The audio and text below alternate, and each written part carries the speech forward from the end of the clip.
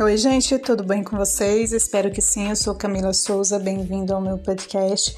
Todos nós passamos por momentos difíceis no relacionamento e é por isso que eu estou aqui toda semana para conversar com vocês.